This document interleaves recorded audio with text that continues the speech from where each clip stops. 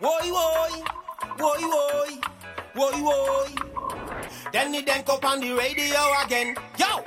If you wanna smoke free weed, grow bud yourself. You need to go plant a seed. Grow bud yourself. Make your knowledge increase. Grow bud yourself. Grow bud yourself. Grow bud yourself. All right. Welcome to episode 5 of Grow Bud Yourself. I want to welcome you guys to the show. This is an incredible episode 5. We've got John from Sweet Leaf Nutrients coming on to announce the winner of the Grow Tent giveaway. The interview is with Nima from Cannabiotics, an amazing award-winning cultivation facility and extraction facility in the West Coast. And the cultivation segment is about cloning, talking about successfully rooting cuttings, and some questions and answers, questions from you guys, answers from me. Episode 5 is brought to you by Excelsior Extracts. They make an amazing relief rub. It's a THC-infused topical pain cream, and this stuff really works on pain. So check them out on Instagram at Excelsior Extracts and check out their Relief Rub Pain Relief Topical Cream. Thank you to them for sponsoring the show, and we will be back with more of Grow Bud Yourself.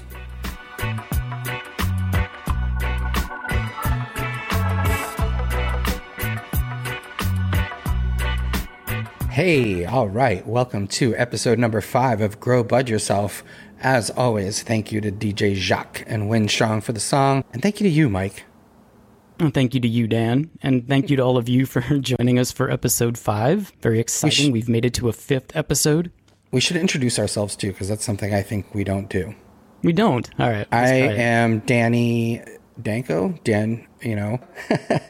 and I'm the author of the official High Times Field Guide to Marijuana Strains and Cannabis, A Beginner's Guide to Growing Marijuana, as well as the co-host of Grow Bud Yourself with my co-host, Mike. Mike, introduce yourself. Mike. Hi, I'm Mike. God, you could tell that we don't do this because we're really bad at it. But people should know. Yes. People should. They're brand new to the show. I want them to know who we are, what we do. Mm-hmm. And what we do is try to teach people how to grow their own cannabis, right? That's right. Yeah, we do that.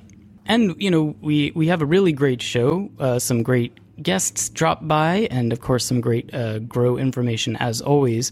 But first, people who listen to this show might remember we were touting this Grow Box giveaway, right? This was kind of a really big deal. We were promoting it.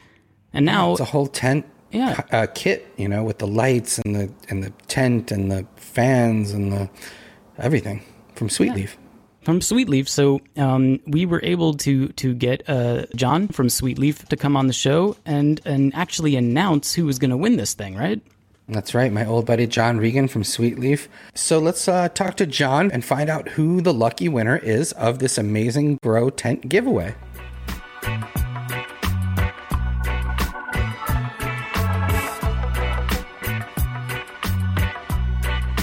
All right, we are with the CEO of Sweet Leaf Nutrients, John Regan. John, what's welcome. Up? What's going on, Danny and Mike?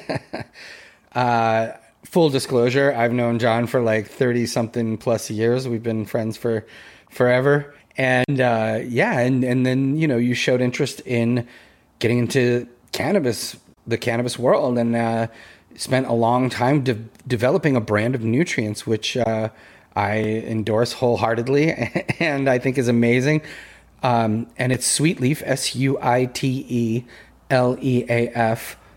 plant nutrients. And people can check it out at sweetleaf.com, of course. And tell me a little bit about, the Sweet Leaf brand of nutrients and what that entails. Yeah, thanks, Danny and Mike. Psyched to be on the show. And congratulations on the new podcast, man. This is awesome. But yeah, so Sweet Leaf, about 4 years ago, I decided to create the cleanest bottled nutrient I could produce. Because an environmentalist and also a capitalist can sometimes have conflicting goals. So I wanted to find something in the middle that can produce the results that everyone's expecting out of a bottled nutrient, at the same time being sensitive about the environment. And so I think we've created something really special. It works in soil and soilless. It's not formulated for DWC yet, but we have some news on that coming up soon. But we are really proud of it. And but it's New England made and based out of that area, like it's produced in the U.S. in Maine. Yeah, so it's USA made, sourced in the U.S. as well, and it's produced in Portland, Maine. And now there's more gardening supplies available on the site than just the fertilizers and the amendments. I know you have the duffels and messenger bags and things like that. Yeah, and grow tents, right? Yeah. We decided, we've always, if you remember, Danny, we've always wanted a partnership with the tent grower, right? That's something that you and I have in common, is really focusing on the home grower, especially the tent grower. And it's the best, as you agree too, it's the best way to start. It's almost the best way to continue your journey through growing at your house. You can control the environment. You can have really, you can put all your attention into that tent, into the detail.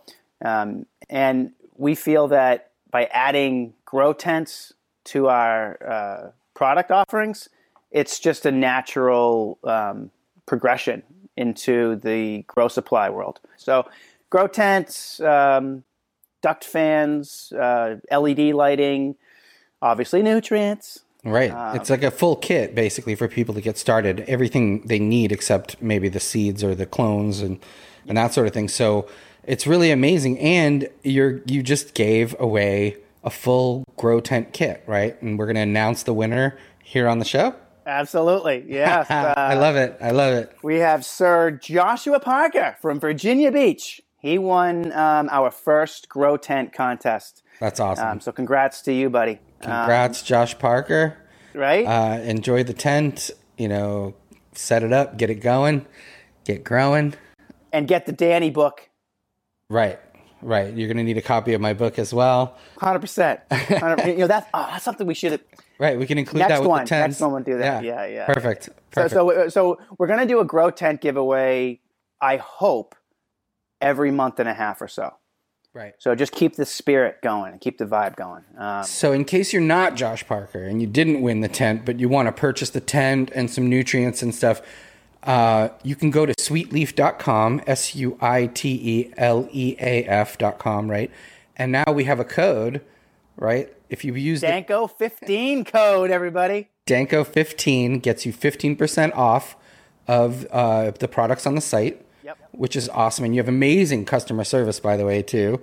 Shout out to Megan. Shout out to Megan. Every time I log on, she's there. How can I help? Live chat, baby. Boom, live chat. And I think it's awesome. And like I said, I'm proud to support especially a nutrient brand that doesn't shove nutrients down growers' throats. And so what I love about, the Sweet Leaf line of newts is that, your recommendations are on point with what the cannabis plant needs. Not too much, but just what it needs perfectly. And yeah, let people know, I guess, social media wise and, how they can get in touch with Sweet Leaf plant nutrients.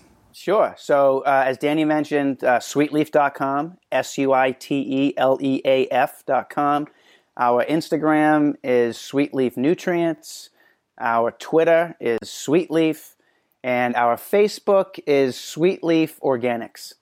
Awesome. So yeah, thanks for having me on the show, you guys. Well, thank you, John. Thanks to Sweet Leaf Nutrients for supporting Grow Bud Yourself. And keep up the great work. Thanks, Danny. Thanks, Mike. Grow Bud Yourself.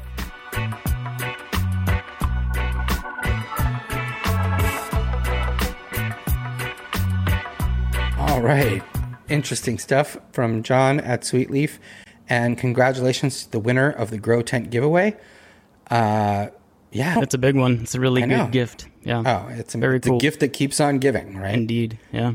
So as you mentioned, we have a really great interview with Nima from Cannabiotics coming up.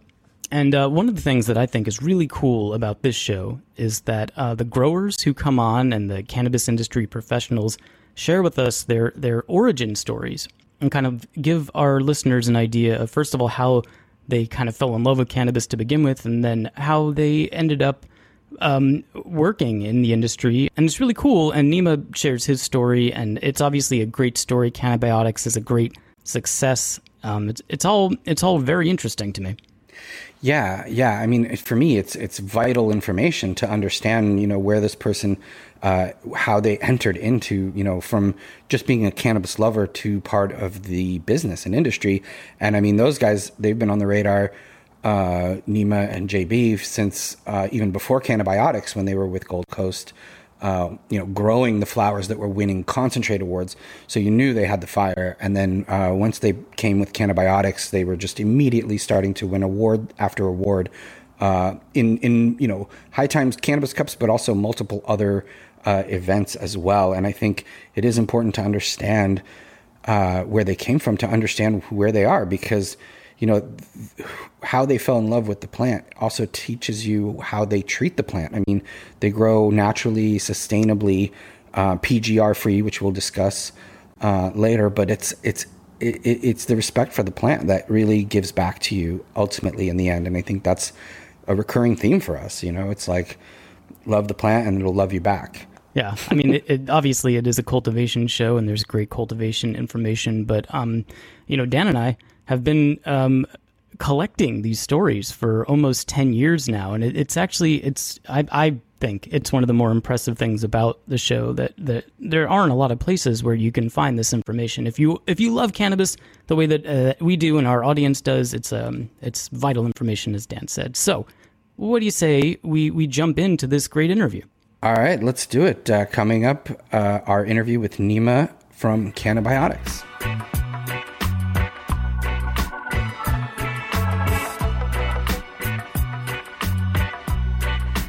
All right, and we are back, and we have a amazing special guest this week.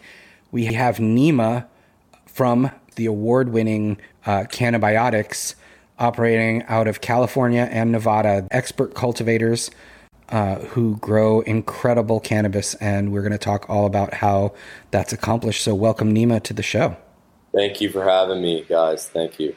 It's an honor to be on board. Thanks.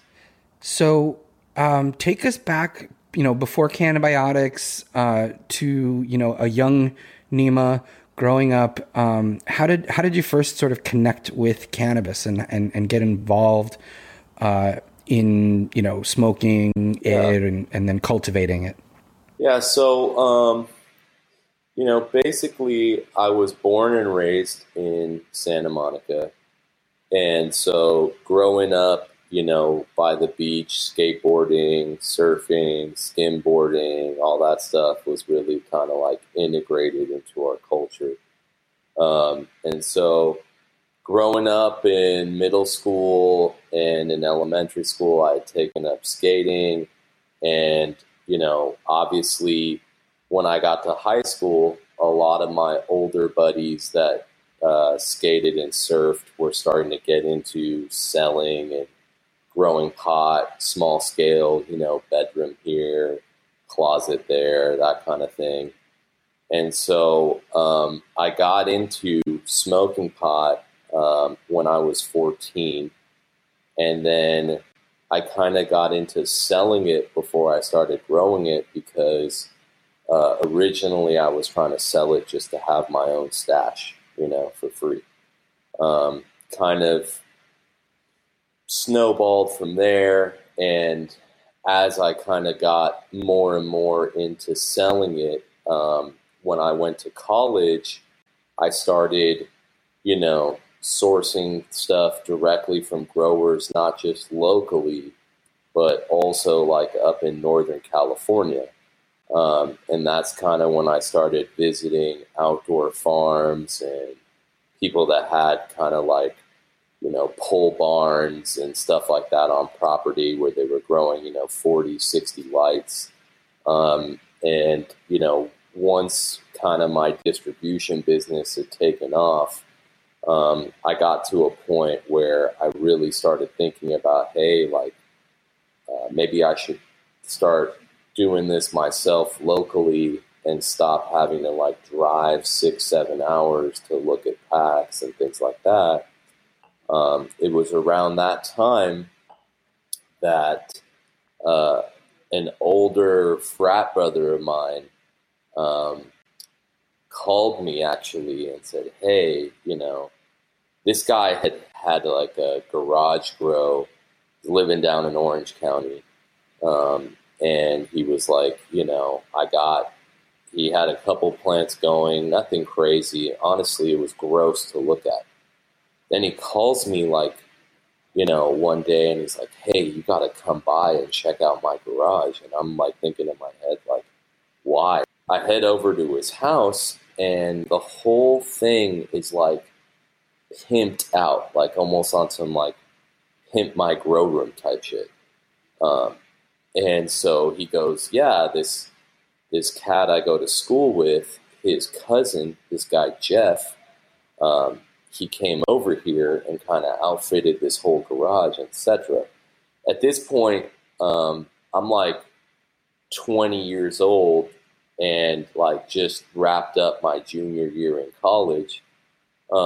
So I meet what ends up being kind of like my lifelong business partner. I meet up with Jeff and, from there, Jeff and I, at that time, Jeff had just gotten out of an extended vacation, let's call it.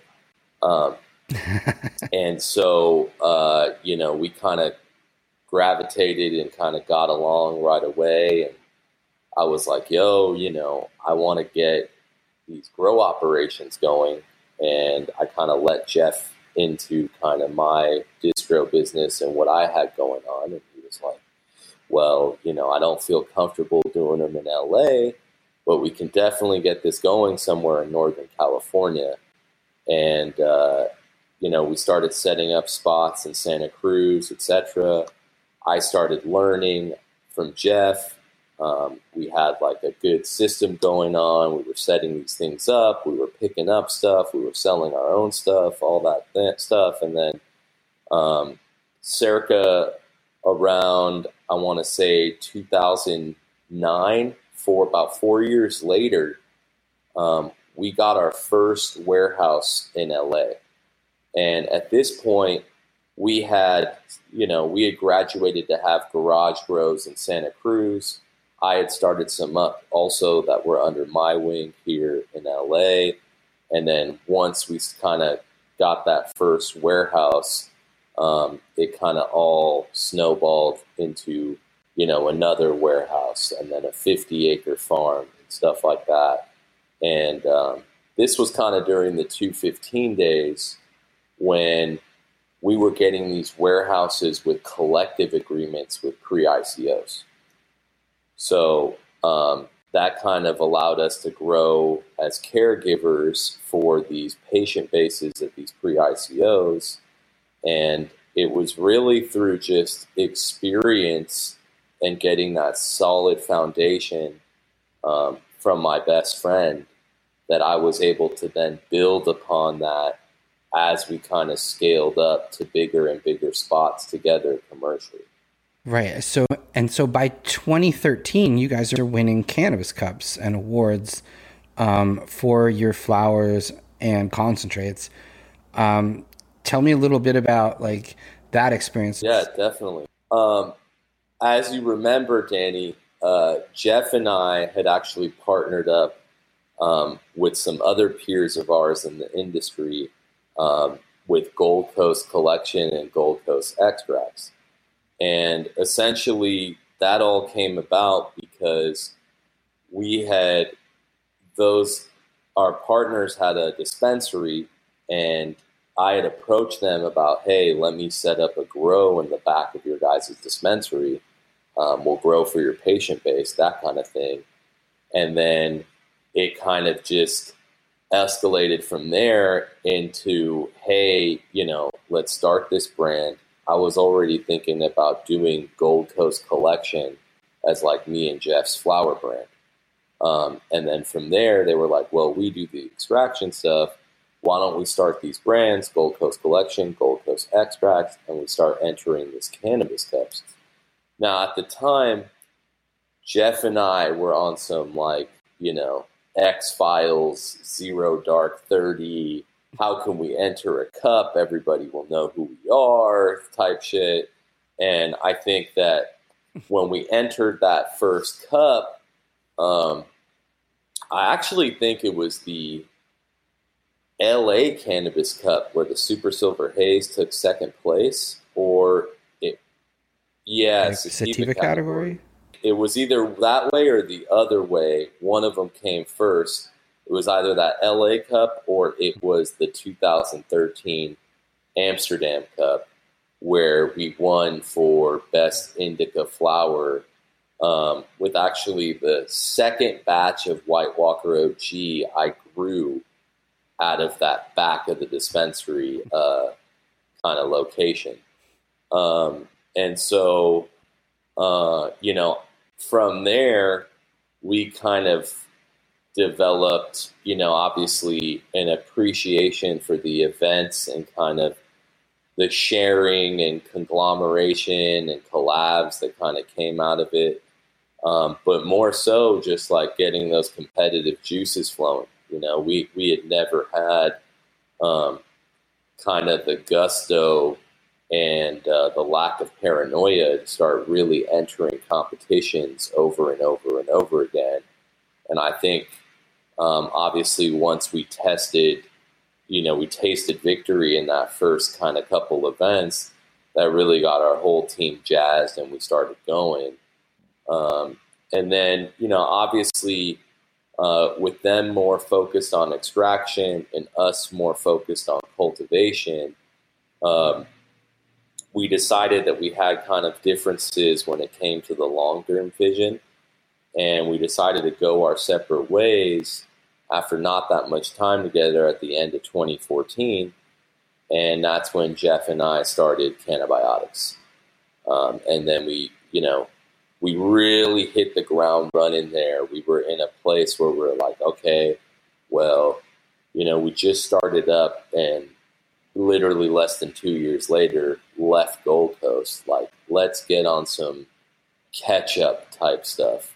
So we just started, getting more warehouses, getting involved with the legal aspect of things and kind of putting together a business plan and this and that, and going after the Las Vegas operation, which would end up being our first legal operation. And at the same time, entering Cannabis Cup after Cannabis Cup after Cannabis Cup. I think in 2015, we ended up racking like 9 different awards, and we carried that same momentum into 2016 and 2017. That same time kind of coincided with us starting to get our breeding project going. We were fortunate to have such a strong arsenal and foundation of strains, even some of which like people hadn't seen since like the 70s and 80s, that Jeff had got passed down to him from guys that kind of showed him the game, and had been growing these strains for a solid 10 and 15 years. So we kind of started thinking, we got all these old school heirlooms and all these kind of fire OGs and, things like all these exotic cut only strains. Like, let's start breeding them together to create our own in-house exclusives. And so that kind of gave birth to new flavors that people hadn't seen before. And we were also entering competitions and selling product of the type of strains that people had not, seen around the block for a long time, like our Orange Crush. Another strain that comes to mind is our, at that time it was very popular, but our cut of the Thin Mint cookies. So, I think that once we started getting that going, we were building a name for ourselves as we were also building out our ability to get our product out there more and more and more. And, obviously expanding over multiple states with a bigger footprint, etc. And, the kind of momentum just gained from there, and the rest of it is really history. Now, you mentioned, the genetic library that you have, but when you're breeding, there's so much to pheno hunting and figuring out which ones are keepers and which ones aren't. So talk a little bit about that. First off, you want to start out with a good sample size. And what I mean by that is, we always do pheno hunts of at least 150 seeds. Essentially, you're trying to get a wide representation of all the combinations of the mom and papa strain involved that gave you the seeds in the breed. So with that said, we would always start out with about 150, and then organization is absolutely key. Once you veg them out, we would take clones off of them, we would label everything, then we would put those plants in the flower, and then step one is sifting out and taking out the males and the hermaphrodites. And maybe you keep a male here and there that you assess on several factors, and you think it's going to be a solid stud for future breed rounds. Once you've narrowed it down to the females, then you start kind of looking at a number of different things. Obviously, terp profile is key. Also, kind of plant vigor and structure is also key. And then, maturity time, uniqueness of the flower aesthetically, how it looks, like we said, how it smells. And then lastly, you got to let it dry and do the smoke test, because I've seen plenty of strains that smell and look like the one when they're growing on the vine, and then they dry up and you taste the flower and you test it out, and it's not nearly as pungent, etc., as it was in its live flower form. I think that obviously there's combinations that work and result in just a lot of stunners, and there's combinations that'll surprise you and not result in as much kind of, gems or what you were looking for as you had hoped, I'd say obviously experience is the best teacher, so once you get into breeding, you kind of through experience, you figure out what combinations have a better chance. If you mix a fruity strain with kind of like a hazy, cheesy type variety, you do some pheno hunts from those combos, they're not producing you as much of the unique winners that you're looking for. Then you cross a fruity strain with more of that cookie kind of candy purple type or bakery doughy type variety, and then you get a bunch of winners. Then you kind of start knowing in your head what kind of males and females are worthwhile to mix together. Awesome. And one of the things that I've noticed, having visited a ton of large grow operations, is that you guys have an emphasis on sustainability and natural growing, and even growing clean cannabis, which I think is very important, particularly PGR free. And a lot of our listeners don't really understand what PGRs are, and what they do to the plant, and whether people should be consuming them at all, because I think they're really meant for things like poinsettias and things like that are, ornamentals and not something that you consume. So can you just explain a little bit about, Cannabiotix' emphasis on sustainability, natural cannabis, and PGR free? Yes, definitely. So PGRs, like you said, they're plant growth regulators. They're hormonal additives that actually trick the plant into thinking that it's in a different part of its life cycle early on. And that will actually lead you to get bigger buds at an early onset in development than they should typically be, and will ultimately lead to fatter yields. And that's kind of the motive of why people use them.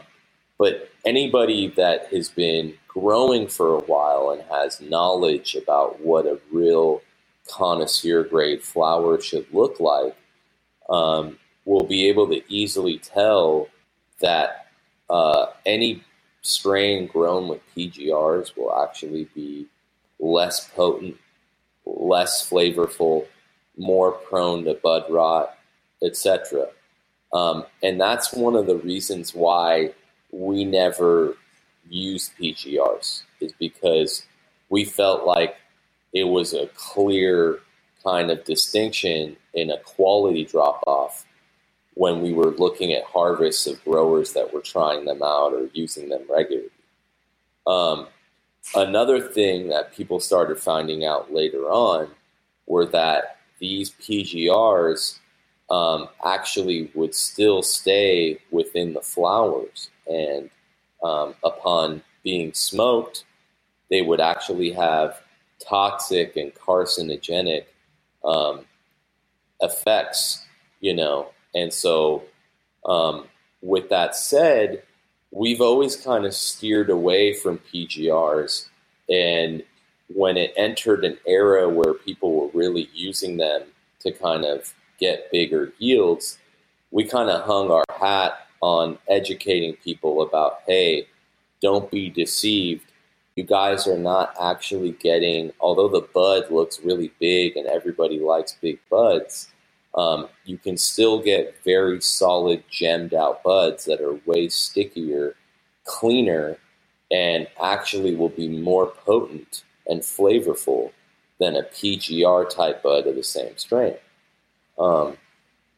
Another thing that we've kind of always kept at the forefront of our minds, and it's something that, we did it back in the day just to be low key, and now we've integrated it on our large scale grows, is, diminishing our resource draw by kind of integrating and putting into play things that essentially, help us kind of with less of a footprint. One of those things is recycling our water supply.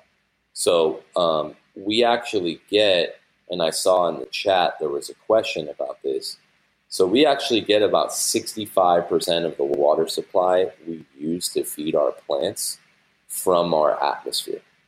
And the way we do that is the condensate produced from our dehumidifiers and our air conditioners, we collect in a silo, kind of like a rain storage tank.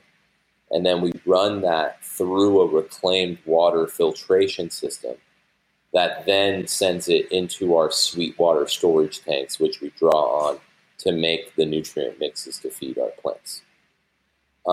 And when it comes to taking distilled condensate water and using it for plants, the one thing that you have to be aware of is people are always like, well, I don't understand. Like, I'm testing the water with my pH ppm probe and it says 0 parts per million. And that's true. But what you're more worried about is bacteria and other microtoxins and stuff that could be present in your water that's not showing up on your pH ppm. Bacteria, pathogens. That's why, in order to make this work, you have to have at least some sort of filtration system that specializes in removing those things. And it's always good to consistently test your condensate water that's coming off of your dehumidifiers and your ACs into your silo tank. Take water samples, test them consistently, test them after they come out of your filtration system. Make sure that you're always drawing from a clean source of water that's safe for your plants. Right. Awesome. And what about like processing? How do you guys feel about, machines for trimming? And we're vehemently opposed to it. I don't really know what else to say. I mean, I think that what's going on here is a revolution that people really thought was bringing us forward in the cannabis industry. But really, it was kind of going a little bit backwards in a way. And I think the wool is starting to come off people's eyes, and they're realizing that a lot of these Brad and Chad brands out there, where the suits are running the show and the sole emphasis is on cost of goods sold, is leading to a shit product that no consumer will want to consume long term. And I think that machines and automation do have a place, but it just depends on what kind of product you're trying to put forward. For our product, anything but hand trimming would not work. So we don't use machines to sort our buds. We don't use machines to trim our buds. Our whole philosophy is trichome preservation. Any sort of agitation or any sort of movement, a rustling of buds. I mean, we don't even let our trimmers touch the buds when they're manicuring it. We use the revolve the branch technique, right? So that's kind of another thing that we always tell people is when you buy an eighth of Cannabiotix, it's going to have kind of like that untouched gem type look with those big glassy crystals, not those matted on crystals. And the way we achieve that is by, training up trim crews in our very specific manicuring technique. And I think that getting rid of that, no matter what the cost or expense is, especially at the beginning when you're training this big crew up, is not even possible, because I think that leads to the maximum amount of trichomes. And it also leads to a presentation of the flower that you're just not going to achieve from using machine trim. Awesome. Well, thank you so much, Nima. Let people know where they can follow you guys on social media and the web, and maybe even where they can find Cannabiotix products. I would definitely recommend people start out and follow us on IG. Our homepage is at Cannabiotix, CANNABIOTIX. And then to find out even more about all the new fresh stuff we got going on, new strains, all that stuff, definitely check out our website, www.cannabiotix.com, and sign up for our email newsletter. And the link for that will be on our website. And we send blasts all the time about new stuff we have coming online, new products, new strains, as well as the new shops that are carrying our product on a weekly basis. Awesome. Well, thank you, Nima, and give our best to Jeff, a.k.a. JB. Most definitely. And thank you so much for coming on to Grow Bud Yourself. And we will be back with more right after this.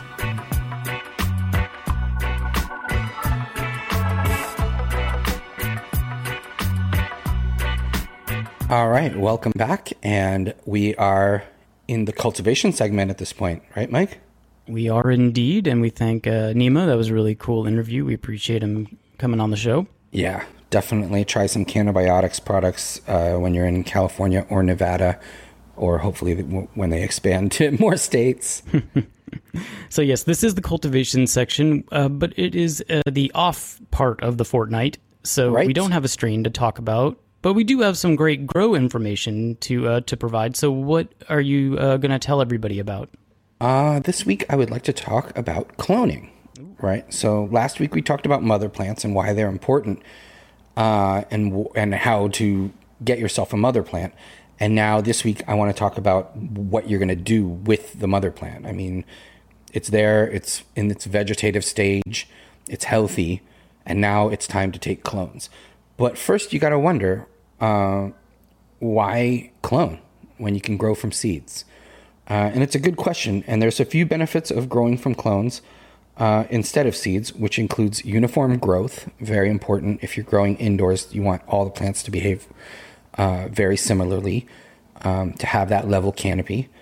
Guaranteed female plants, also important if you don't want to waste time growing out male plants and then sexing them and then just basically getting rid of them and wasting time, energy, water, plant food, everything else. And then just time saved in general, waiting for seedlings to sprout and mature. So now I'm going to teach you how to take clones from those mother plants. And first, you need to assemble all the things that you need in advance, because you don't want to be like scrambling for these things. Cloning is a process that has to happen, fairly urgently. Once you cut a piece off of a plant, you need to act quickly to get that into your medium, and so that there's no air bubble that forms or any kind of issue with that cut end. Okay, because really what you're doing is cutting a piece off of a plant and then inducing that piece of the plant to grow roots from that cut end. And it's not easy, but if you do follow, simple rules, which is you want high heat and high humidity. I don't mean heat, but you don't want, room temperature. You want like 80-degree kind of temperatures, and you want like 70% or so humidity within the space. So that's why I usually recommend a propagation tray and a clear plastic dome. I mean, this is the easiest way. It's cheap, super cheap. You put that under a fluorescent light or an LED light, and you can root clones really easily under there. I also recommend using a heat mat underneath the tray. And these you can get, these are like seedling heat mats. People use them for different purposes. But basically, rather than cooking, underneath, it just warms it just enough to give you that nice warmth and humidity in the tray. You also want to assemble a sharp, non-serrated blade. I like razor blades for this. They're sharp. They work well. They, tend to not contaminate anything. And then whatever the medium is, you can use soilless mix. You can use rock wool. You can use, even Jiffy plugs.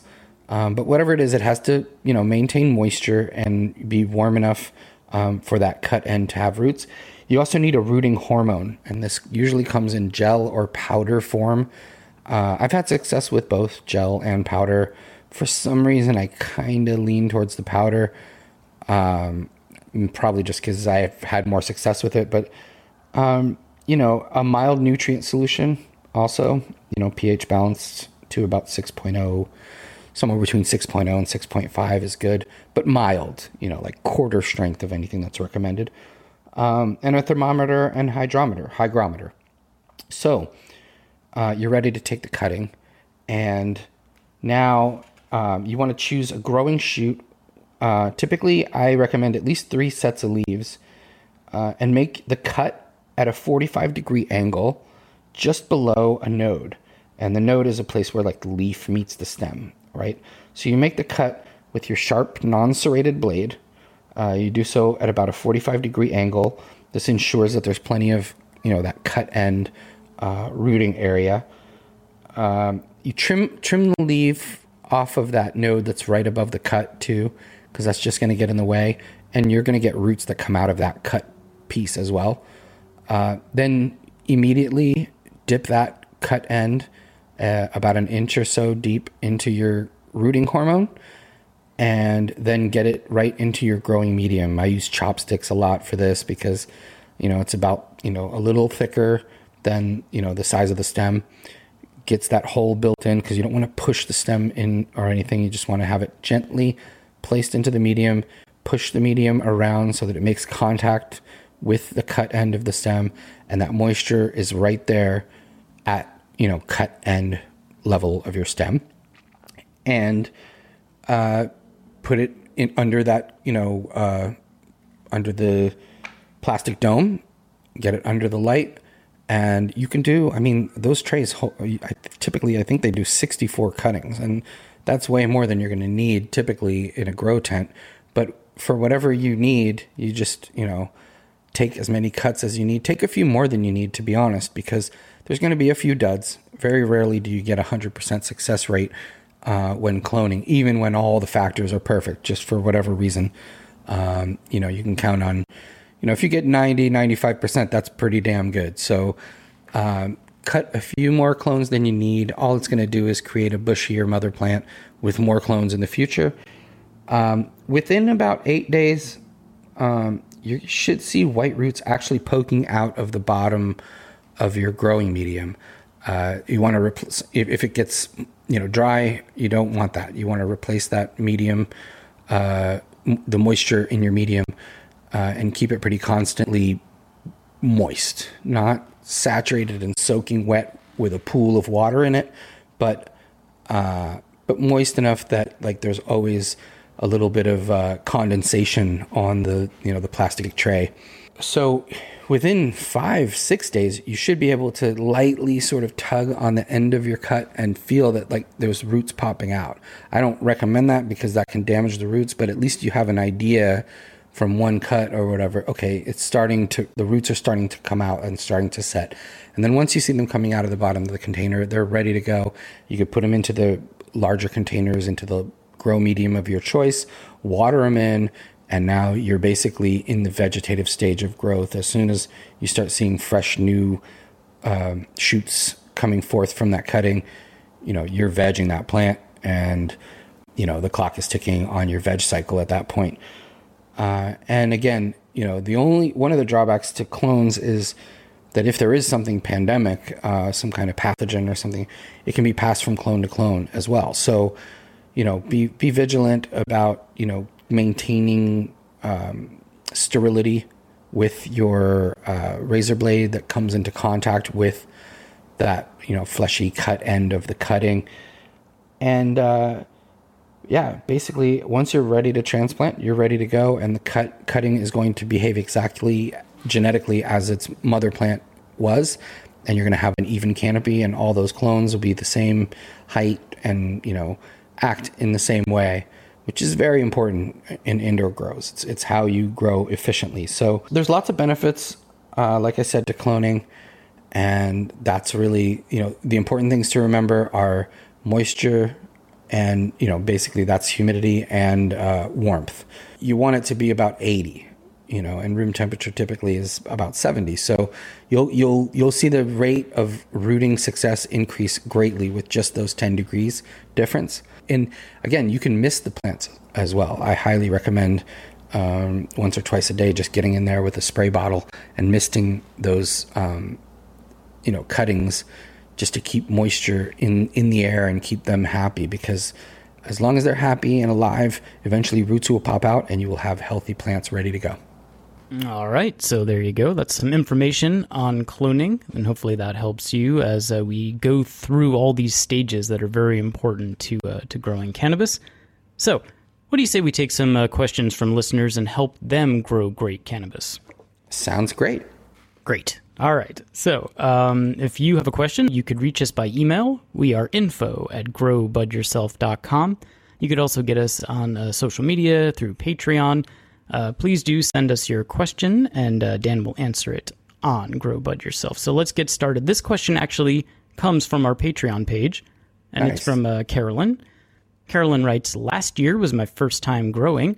I dove deep and listened to all your free weed episodes. Here's a question I don't think anyone has asked. How come my plants look almost nothing like the pictures I see online? I grew some outdoors and some in a hoop house. Are the crazy colors trichomes the result of a controlled indoor grow? So what do you think, Dan? Reality is not living up to what she sees online." Right. Well, there's a number of things that could be contributing to that. I mean, obviously, when you have a professional photographer shoot a cannabis flower in a controlled environment with proper lighting and all of that, you're going to get, something you're not going to see if you just take a picture of that with your phone. You're just going to have a higher quality of, focus and resolution and all of that. So you're going to see more colors. You're going to see more trichomes. You're going to see, it's just going to look prettier when it's in a professional setting. But another thing that you mentioned, indoor cannabis tends to look prettier in that way too. It's less leafy than outdoor. That's pretty standard. It hasn't had to succumb to the elements of wind and rain and things like that that you have with outdoor plants, and even sometimes with greenhouse plants. But again, it's also treated properly. It's fed properly. It's taken care of. And so, it's not as important that it look pretty as that it taste amazing and smoke amazing and feel amazing. But you can get something real pretty just by putting, the extra effort in. And ultimately, if you just keep growing, you will find that you are growing the stuff that you see in, magazines or online. It's really just a matter of keeping up with, practice and making sure the plant has all the proper things, like links in a chain, the amount of light that it needs, the amount of food that it needs, the amount of care that it needs. All of those things, when they all work together, are going to result in something really pretty. And so you will find eventually that you'll have amazing looking pot. All right. Yes. Beauty is in the eye of the beholder. Thank you, Carolyn. We appreciate the question. Let's move on to Ainsley, who writes, hi guys, love the show. I have a question about growing outside. I have 3 brand new auto plants in 5-gallon buckets on my deck outside, which gets morning sun about 7 to noon. If I move them to my yard around midday, I can get them about 10 to 11 hours of direct sun in total a day, so I've been trying to do that. The issue is that the plants are somewhat visible from the street when they're in my yard, a no-no in my state. It's fine now since they're only a couple inches tall, and I have a ton of vegetable plants, so no one would ever guess it's cannabis. But is it going to create issues in the future if the plant is used to 10 plus hours of sun, and I drop it down to 5 to 6 hours once the plant is bigger and it's more obvious that it's cannabis? Or does it not really matter because they're autos? So what do you think? Well, the first thing is it definitely matters because the amount of light that the plant gets is going to determine, the size and the of the plant, the yield that you get, and everything else. And what I typically hear is recommended for auto flowering plants is 18 hours of light throughout the entire cycle. So you're actually at less than that with the 10 hours, but that's full sunlight, which is great. If anything you can do to maintain at least those 10 hours would be amazing and would definitely affect your yield in a greater way. If you can hide those plants with the vegetables as the vegetables grow bigger. So basically anything you can do to provide those plants with more light, even if it's artificial light, is going to ultimately result in a bigger yield. If you have to go bump it down to 6 or 5 hours of light per day, it will greatly affect the yield in the end. And I think anything you can do to supplement that light, whether it be artificial light or a different spot with better camouflage, would increase your yields for sure. All right. So thank you, Ainsley. We hope that helps you out. Let's move on to our friend DOCG, who writes, greetings, Mike and Danny. Long time friend of the pod. Yes. Yeah, longtime friend of the pod. So he writes, I'm ready to purchase my new CMH grow light. There are so many fixtures out there, and the last thing I want to do is regret yet another bad purchase. So I come to you for help. Are you in a position to provide me with reputable name brands, or are you able to direct me to a website or a store where I could feel confident I'm making a great buy? So what would you recommend, Dan? Yeah, like I said, making the decision to choose a ceramic metal halide light is a big one and a good one. I don't typically love to shout out different brands, but in this case, I'm not endorsed by any lighting company or anything. So I feel like I can give you a few ideas so that you're just not, getting a bunk light. I think number one on my list is Illuminar. They're one of the, lighting companies at the forefront of lighting for cannabis growing. There's also Sun System. In old standbys like Philips, is a company that's been around for many years and has quite a devoted technology department that builds these things, and so the Philips Masters are amazing. Protopia is a really good budget light. If you don't want to spend the Philips money or the Gavita money, Gavita is another one. But also, you have to measure that against the fact that, that's also Scott's Miracle Grow, and everything that entails. But Gavita is a great system. Illuminar, Sun System, Philips, Protopia. Those probably the top 5 that I would recommend just off the top of my head. I could think of a few others as well, but I think that's a good start. Yeah, that does sound like a good start. We hope that helps DOCG out there with that purchase. He also has a PS here on the email. He writes, P.S. You should have Danny master debate all over Zoom. That was an excellent segment, not only informative, but the innuendos are golden. So, newer listeners may not know exactly what he's talking about, but just a little, backstory there. He's talking about a segment that we used to do on the show, and Dan and I both mastered the art of debate. And once you master debate, it's really hard to stop. You want to do it all the time because it's fun and, it's rewarding. So we formed the Master Debate Club for the show because we're both really good at it. And sometimes we used to master debate through an entire episode. But for whatever reason, it rubbed people the wrong way. And, I was personally a little chafed about that. But ultimately, we hung it up and finished doing that segment.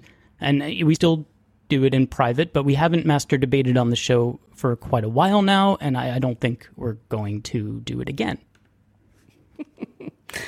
Yeah, we can get in trouble for that, I think. That explicit label on the show.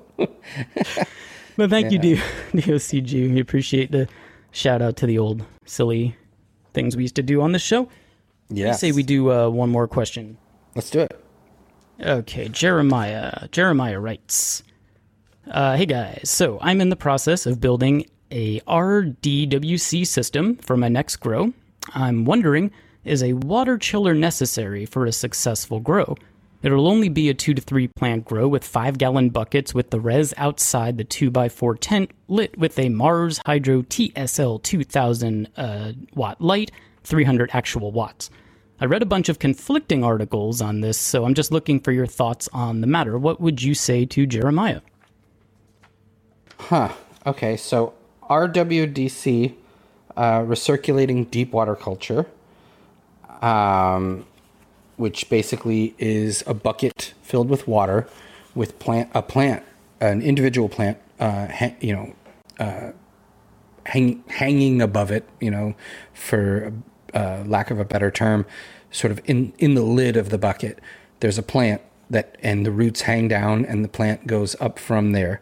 And within that bucket is a nutrient solution that is being, aerated and misted so that those roots are basically dangling in oxygenated nutrient solution.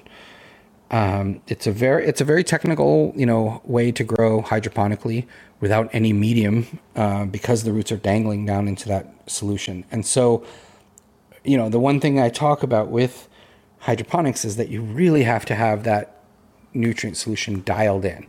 And what I mean by that is the temperature, the pH, the amount of nutrients, that everything is so important. Your hydro system relies upon the reservoir and you monitoring that reservoir at all times.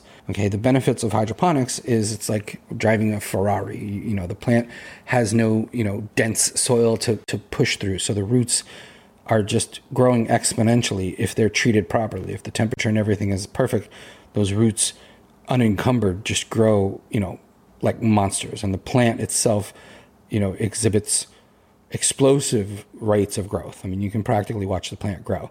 And that's when it's dialed in. When it's not dialed in, the plant can die very quickly. It's just important to remember that the temperature and everything has to be dialed in. And so to answer your question, if the temperature of the water in a reservoir that sits on your floor is going to be 80 degrees, then you need a water chiller.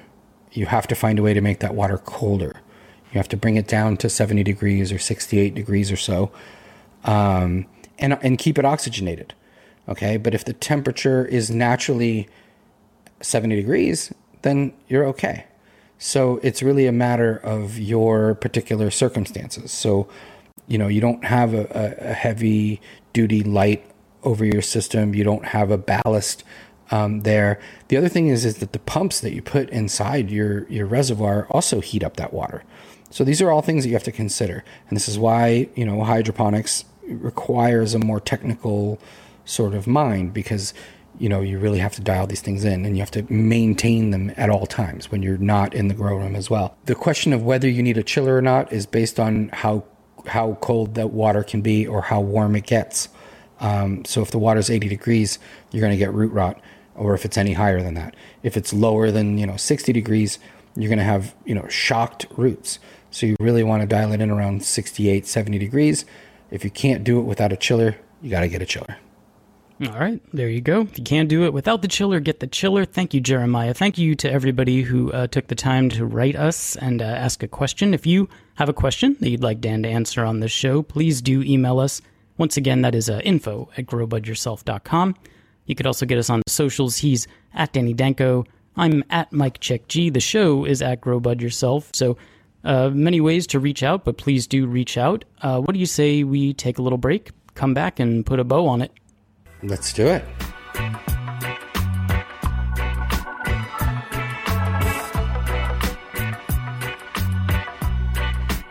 All right. Definitely want to say thank you to our sponsors of the show, Excelsior Extracts. Check them out on Instagram.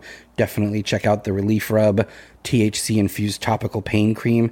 It's an incredible product that really works, as well as many other products. A vast array of different products that they make from cannabis. So check them out, Excelsior Extracts on Instagram. Also want to thank Vapor.com, where you can purchase all your vaporizer accessories, vapor kits, everything you need to vaporize, as well as CBD products and a lot of other stuff. Check them out at Vapor.com. We have a special code for the podcast, GBY. Will get you 15% off anything on Vapor.com. So when you're checking out, you use code GBY. It takes 15% off anything. That includes the Puffco Peak and all the other amazing vaporization products, rolling papers, everything else. So thank you to Vapor.com. Thank you to Excelsior Extracts. We'll be back to wrap it up.